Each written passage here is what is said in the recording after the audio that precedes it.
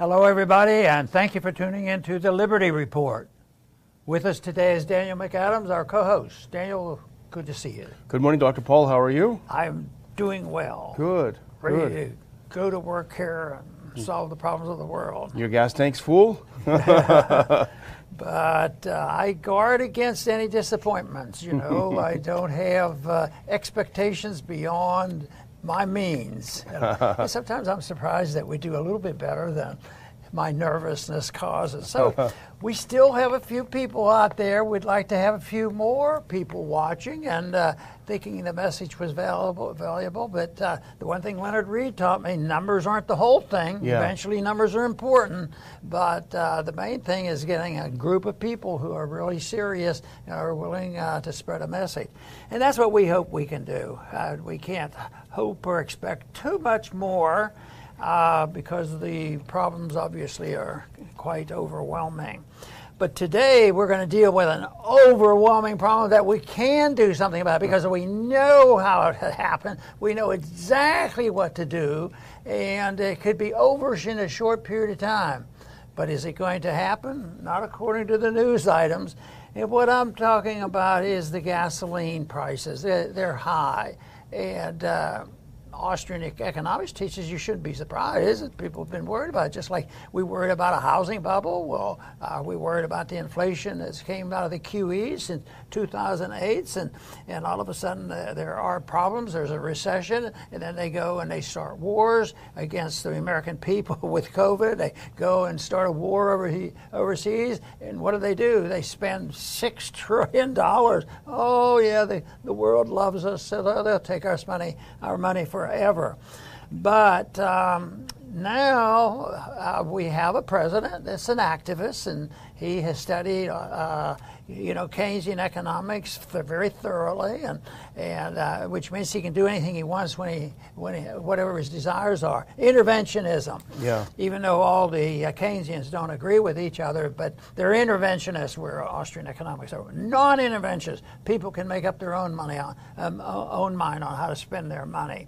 So they, are always coming up with gimmicks. Now his gimmick is, there's an election coming up, and lo and behold, one of the most unpopular things is right now people aren't fretting about COVID, and they seem to be able to put it out of their mind about what's going on in Ukraine.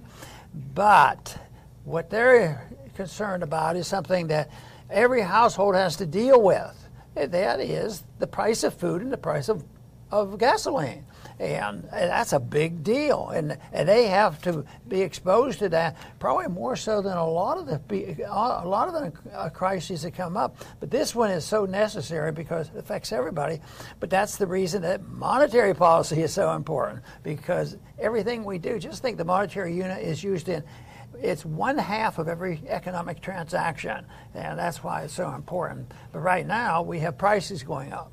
Prices going up is said to be, by those who want to avoid talking about the Fed, that is inflation is, prices going up. It's the CPI going up. People are making too much profit. Labor costs are too high, and the Arabs are hurting us with oil prices. On and on, and we've listened to it, and we've listed the number of things that gets blamed.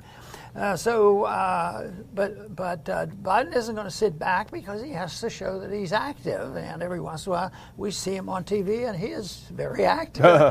Yeah. So he has come up with this wonderful idea. He's hinted with it, and I think he made an official announcement, but I believe the Congress has to get involved, is just cut the taxes on energy taxes. The gasoline tax, Yeah. The federal government gasoline tax. But I'm not sure why we have the government doing that anyway. But anyway, it's going to be popular for a lot of people.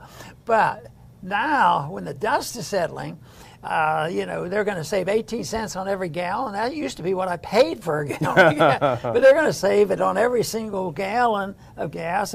But the people who have those diesels, they're so much better off. They get to save 24 cents on every gallon. And so these are the proposals, but it isn't going quite as well as the cynics might have predicted, because guess what? Even Pelosi and Obama has expressed dismay at this, and they said this is a little nutty, So a sense of truth sort of crept in that this is not going to be an answer, but nevertheless, they probably will cut it, and it doesn't make a whole lot of sense. They say that, well, this is going to deny money going to the transportation trust fund. They haven't been able to trust that for a long time. So, but if they do that, they reduce. Let's say that in theory they actually go through with this and they cut it, and the consumer saves some money. I don't think it'll do much good, but it isn't saving any money. The money is just being shifted. They can't avoid it because they don't want to talk about two things: the Federal Reserve and spending money. We spend too much, we print it, and that is devoid. There's no indication of that.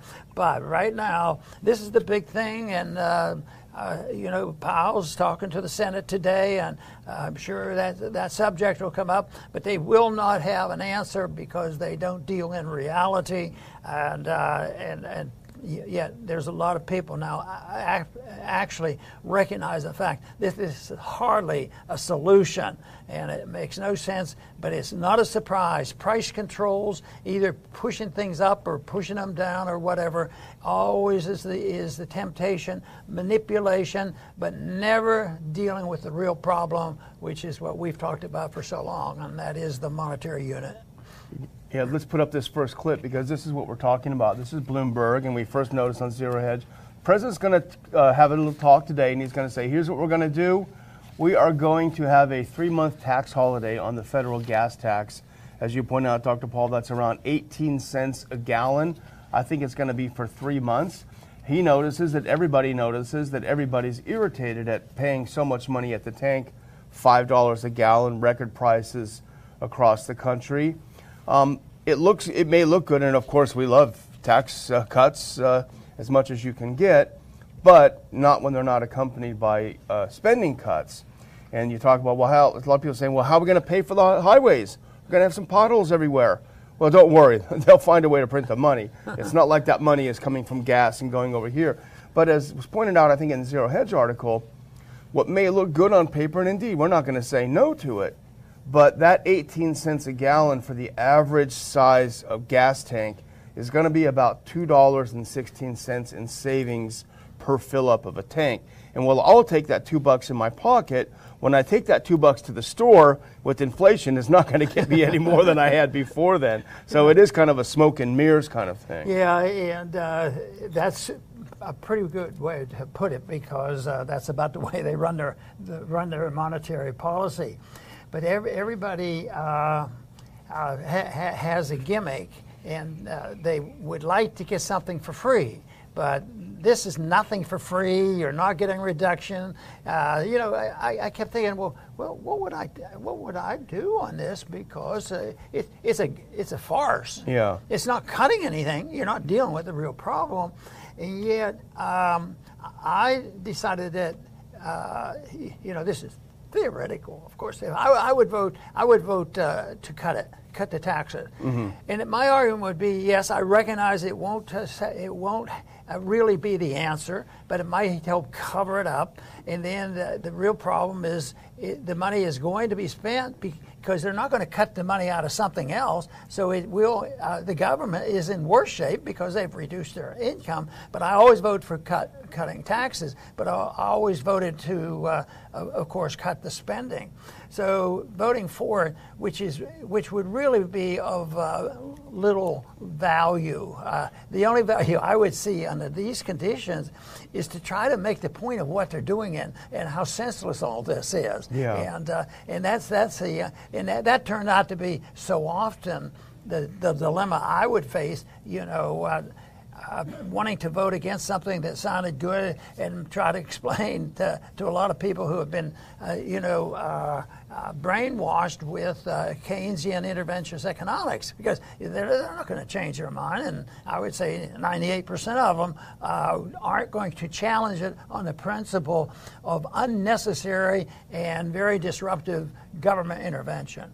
And the people who say, this is a smoke and mirrors kind of gimmick, I mean, that idea is boosted because you have the probability of unintended consequences, because what they suggest is this might spur consumption of gasoline, this reduction, spur consumption at a time when there is no production of gasoline, there's no increased capability to refine oil into gasoline.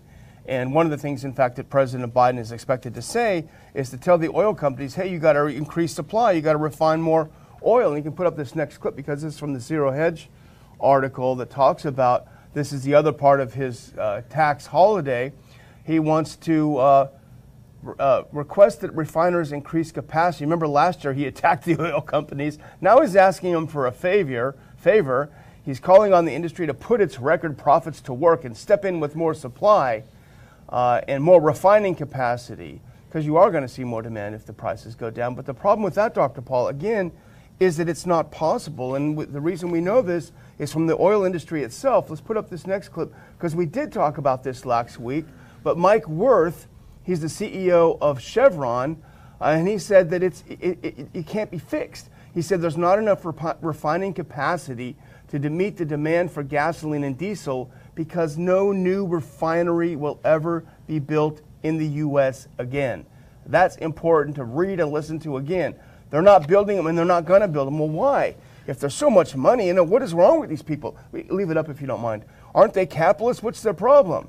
Well, he points it out. This is his reason why he says they're not going to do it. You're looking at committing capital 10 years out, but we need decades to offer a return for the shareholders. And this is in a policy environment where governments around the world are saying, we don't want these products to be used in the future.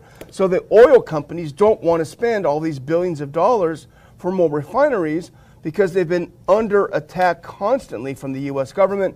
All the green, all the climate people have been attacked, saying, your product stinks, we don't want any more of it, but we want you to invest billions to make more. They're not going to do it. The economic calculations becomes impossible, because yes, that's the type of planning you need to do in a free market, is look for the time it takes and what is supply and demand, and make decisions and plan for your capital. They either have to save the money or they have to know where to borrow it from. But there's none of that at all, because there's no definition for capital, because capital is replaced by a debt that is stealing capital from the little bit of value that's left in our money.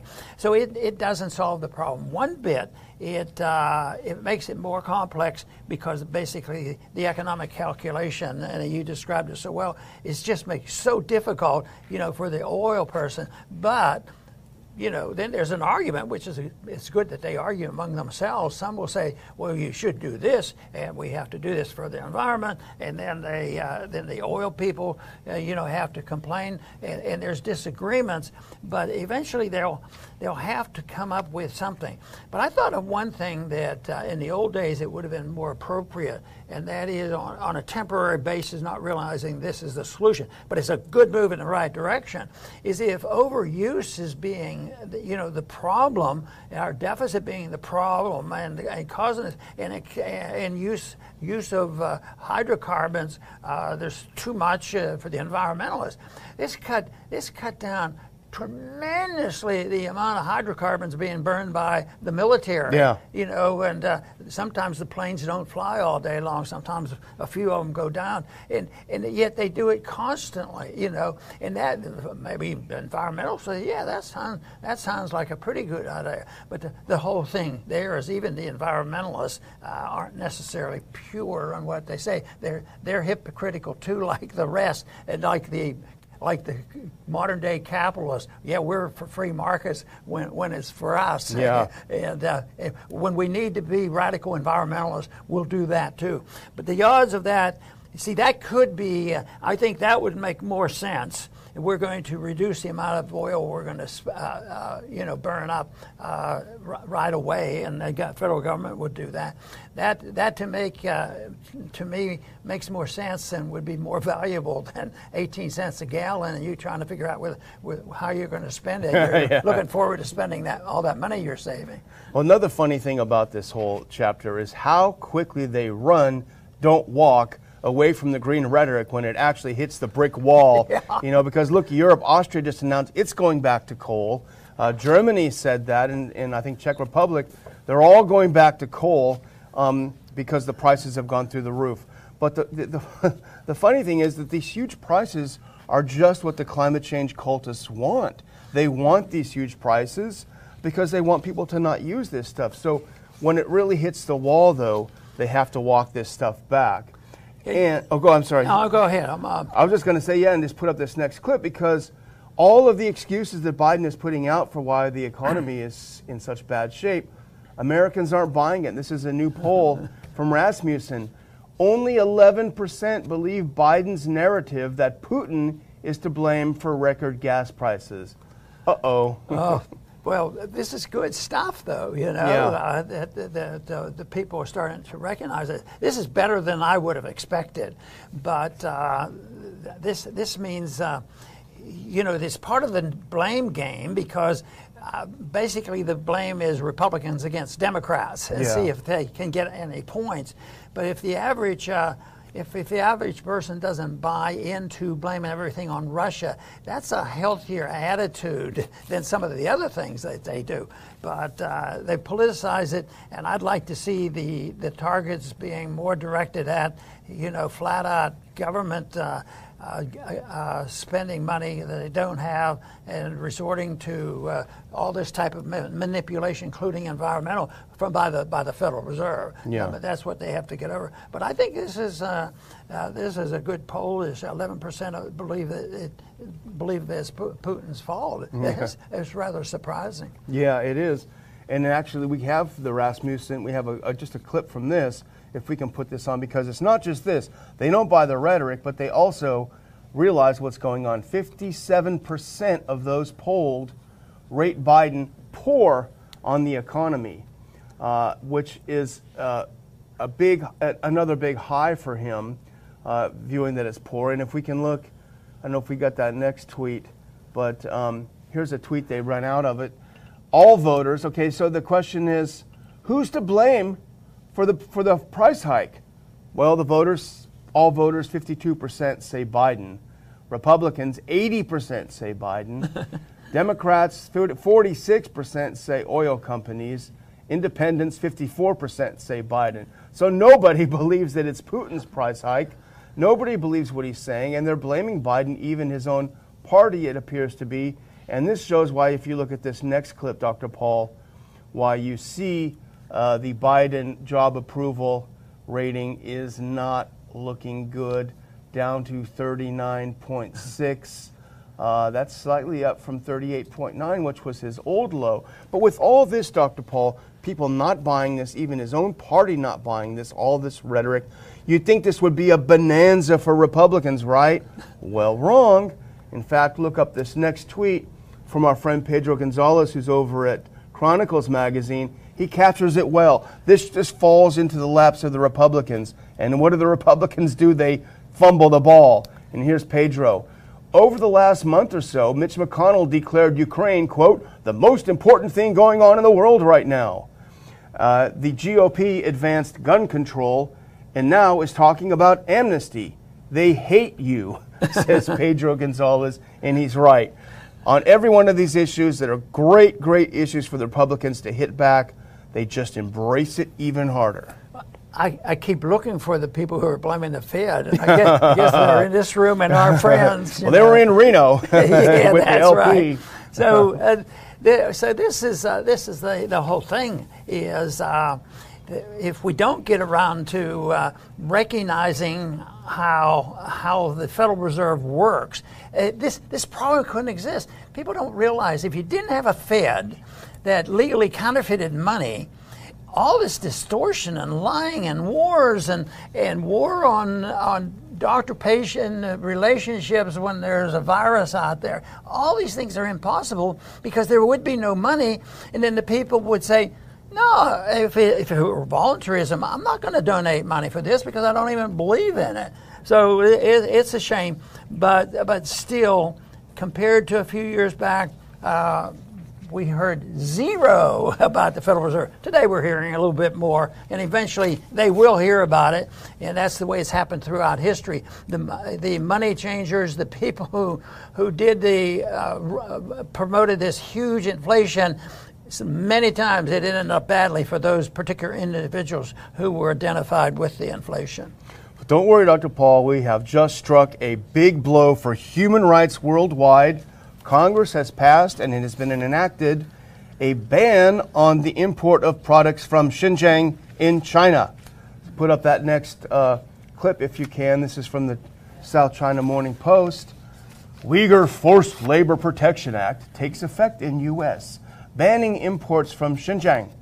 That means that everyone who's working in Xinjiang will not be working anymore, and that somehow will improve their human rights. Our good friend Thomas Massie, the only member of Congress with the courage to vote against this sanctions bill. It's a stupid bill, but what it is, and I dug a little bit into it, Dr. Paul, and I think you'll agree with me, this gives the appearance of this great human rights achievement from Congress, but in reality, it's a jobs program for government and a power expansion program for government. Let's put on this next thing. This is from the same article. And this is how they're going to enforce it. That's what it's all about. U.S. President Joe Biden's administration outlined its enforcement strategy, including how U.S. Customs and Border Protection will identify goods tied to Xinjiang, what kind of evidence will be admissible, for scrutiny. The U.S. Department of Homeland Security is committed to ending the abhorrent practice of forced labor throughout the globe, and we thought the Homeland Security Department was to protect our Homeland Security, right? And here's the next one, and this just tells you exactly what this is all about. It's about government power, not about human rights. This is from the article. In a sign that the administration is already eyeing such assistance from Congress, i.e. money, the U.S. Customs Agency has requested more than $70 million in its 2023 budget to pay for the enforcement of the import ban. And that's up from a base level of around $10 million. The expanded funds would pay for 300 new staff positions, training and technologies, et cetera, et cetera. This is Power and Jobs program for the federal government. There you go. You know, many years ago now, I got on the banking committee early. I wanted to deal with monetary policy. And this type of bill came up like 20, 30 years ago. We were doing the same thing. We got to punish them because they are violating the civil liberties of their citizens. And I said, I had not had much experience in the legislative process, but then I got a couple minutes, and I said, well, you know, this is true. But where is our responsibility for this, and what can we do? And I would think that my understanding, you know, I'm new here, but my understanding is that we have responsibility for our liberties, but we don't have the responsibility of sorting out problems around the world. You know, China's a long way off. Yeah. And then I cited a couple things that we were doing. It wasn't hard even back then to find the infractions of civil liberties. Think of how easy that would be now. Look at, you know, like the trial for January 6th. Yeah. Looking for a violation. So I said this, and it was a short statement.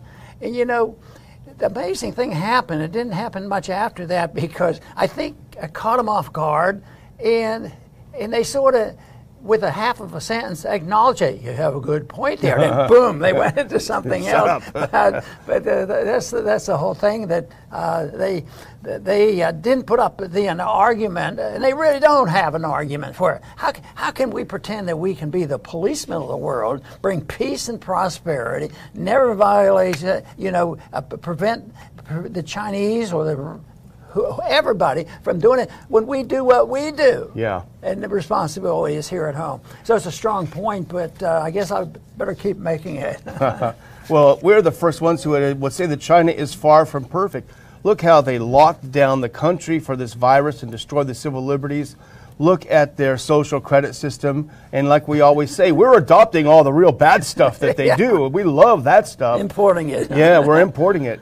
But, people should really look into a lot of the special interest behind these claims about the Uyghurs and what's going on there, because it's not as cut and dried as people would like to think. There are some very powerful special interests that are pushing this narrative, and like all narratives, it deserves very close scrutiny, which it doesn't get because they turn it into an emotional issue.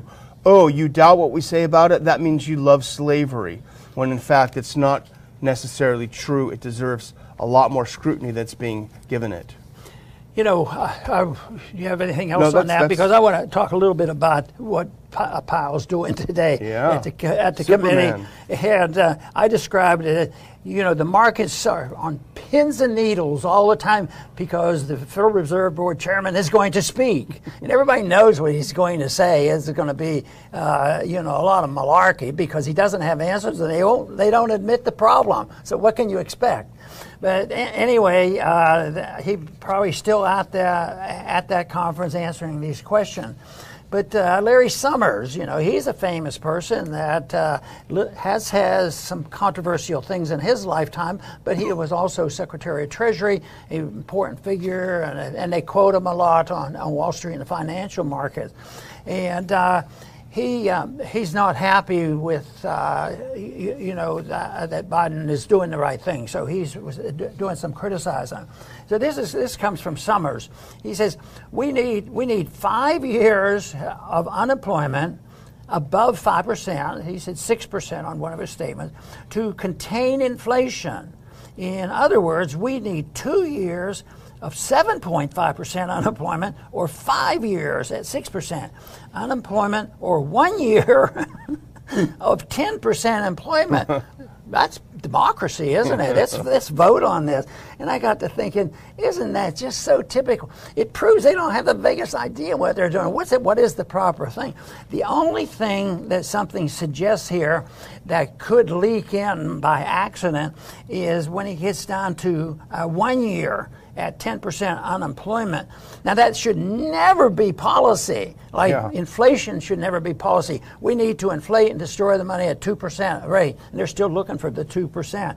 But this 1 year at 10%, that might fit the Depression of 1921. Because it was total hands off. It wasn't the government. The government was naive and said, well, let's have a depression, this will close it. It's that they believed that there was a market cleansing operation when people overdid it and too much inflation, that the correction would come. And that depression was just a little over a year, and it was really sharp. It might have even been worse than that. And right now, they live still with, I remember the 70s because they said, well, it looks like the theory of the Phillips curve isn't working. You have inflation, you have lower unemployment rate.